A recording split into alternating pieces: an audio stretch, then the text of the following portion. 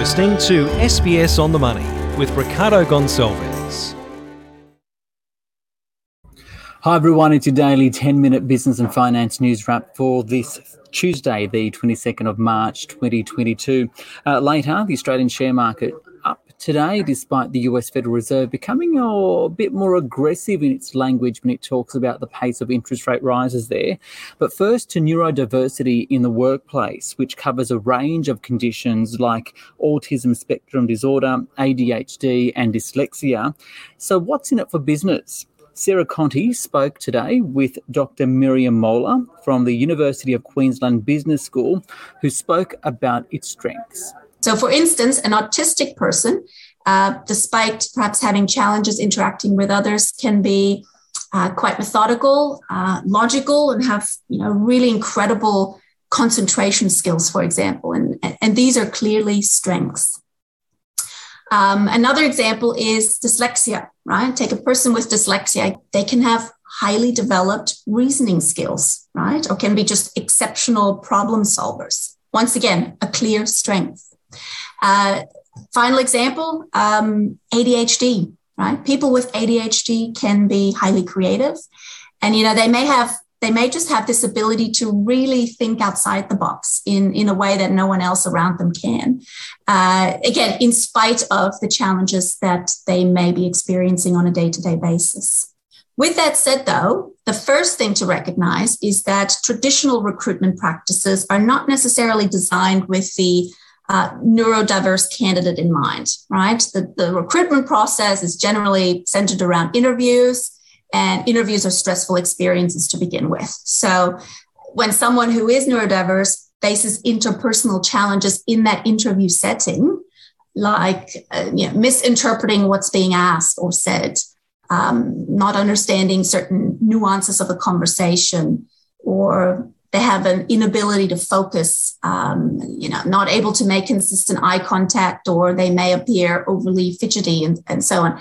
It can be quite, distracting and drastically detract from their ability to showcase their talents, their strengths.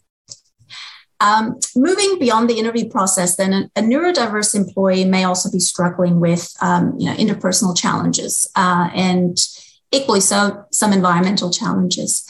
Many neurodiverse people also have sensory processing issues. So that's an important element to recognize here also. And that can be related to lighting, sounds, different smells and texts.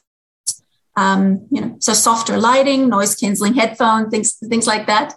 Or, simply offering them a quiet area of the office that they can work in can make a huge difference to neurodiverse people. And in fact, all employees, right? It makes them feel more comfortable. And as a result, they can be more productive. Aside from interpersonal and environmental challenges, I would say that the biggest barrier of it all is the issue that not everyone with a diagnosed condition may be comfortable disclosing it, okay? And that means that they won't get the accommodation they may need in the workplace to allow them to perform at their best. So that was Miriam Moller from the University of Queensland Business School, and you can find more on that by searching for Sarah Conti's story on it on the SBS News website, or her extended audio story on the SBS News In-Depth podcast. Now from neurodiversity in the workplace to the Australian share market, which rose by 0.9% today to 7,341. That's the S&P ASX 200. For more details, I spoke earlier with Jessica Amir from Saxo Markets. Well, the Aussie market, absolutely. It is steam train ahead, outperforming global markets. And that's thanks to the makeup of the Aussie share market. So our market is 30% commodities, and we're seeing higher highs in commodity prices. So the oil price, the coal price, the aluminium price and the alumina price, which is a derivative of aluminium, are all higher today. But importantly, if you look at the makeup of the ASX 200, you can see the biggest winners today are lithium stocks, and they're newcomers to the ASX 200 because the ASX 200 was just rebalanced yesterday. So we're seeing newcomers like AVZ and Liontown They're little known names, but they're making exceptional gains, up 6%. We're also seeing heavyweight BHP, which is the world's biggest miner.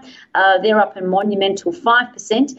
And that, Ricardo, is on the back of China announcing more stimulus. So when China announces more stimulus, our Aussie share market gets a rocket up it. Big economic news, the US Federal Reserve overnight suggesting aggressive rate rises to come. How did the market react to that, and what are the implications?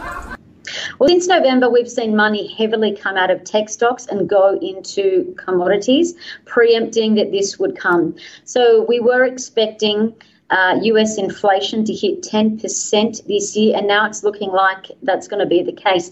So the US Federal Reserve is saying inflation, it's too hot to handle. So the market is now pricing in 8 rate rises, Ricardo, instead of 7. And the market's now pricing in the interest rates in the US will go to 2.5%. What does this mean for equities? Well, money is expected to continue to come out of stocks that hold higher debt, i.e. tech stocks, and those higher valuation stocks, and money will continue to favour stocks that will do well in this new cycle, i.e. commodities. You mentioned earlier that the commodity players are doing well today on the back of higher prices. One of them is oil, creeping to 120 US per barrel. What does this mean?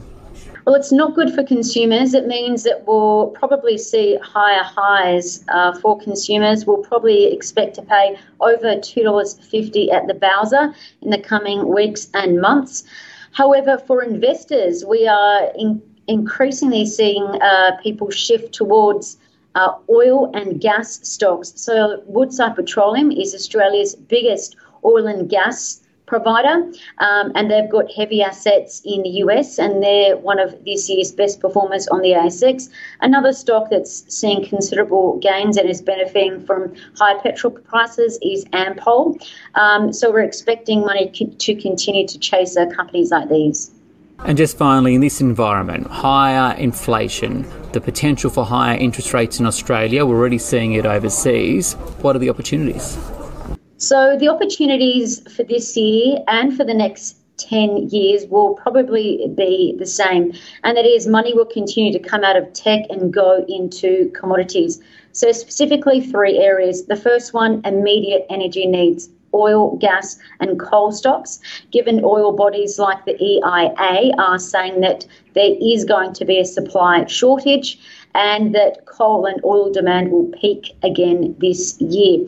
Secondly, Ricardo, we're going to increasingly see investors favour and stocks benefit in the green energy space. So lithium and rare earths, we're expecting the federal government in the lead up to the election to announce more EV stimulus. In fact, we've got little to none. So this means stocks that are powering the lithium market will do exceptionally well. They're heavily undervalued now, given there's anemic supply and there's also anemic federal support. So we're likely to see exceptional continued gains in this space.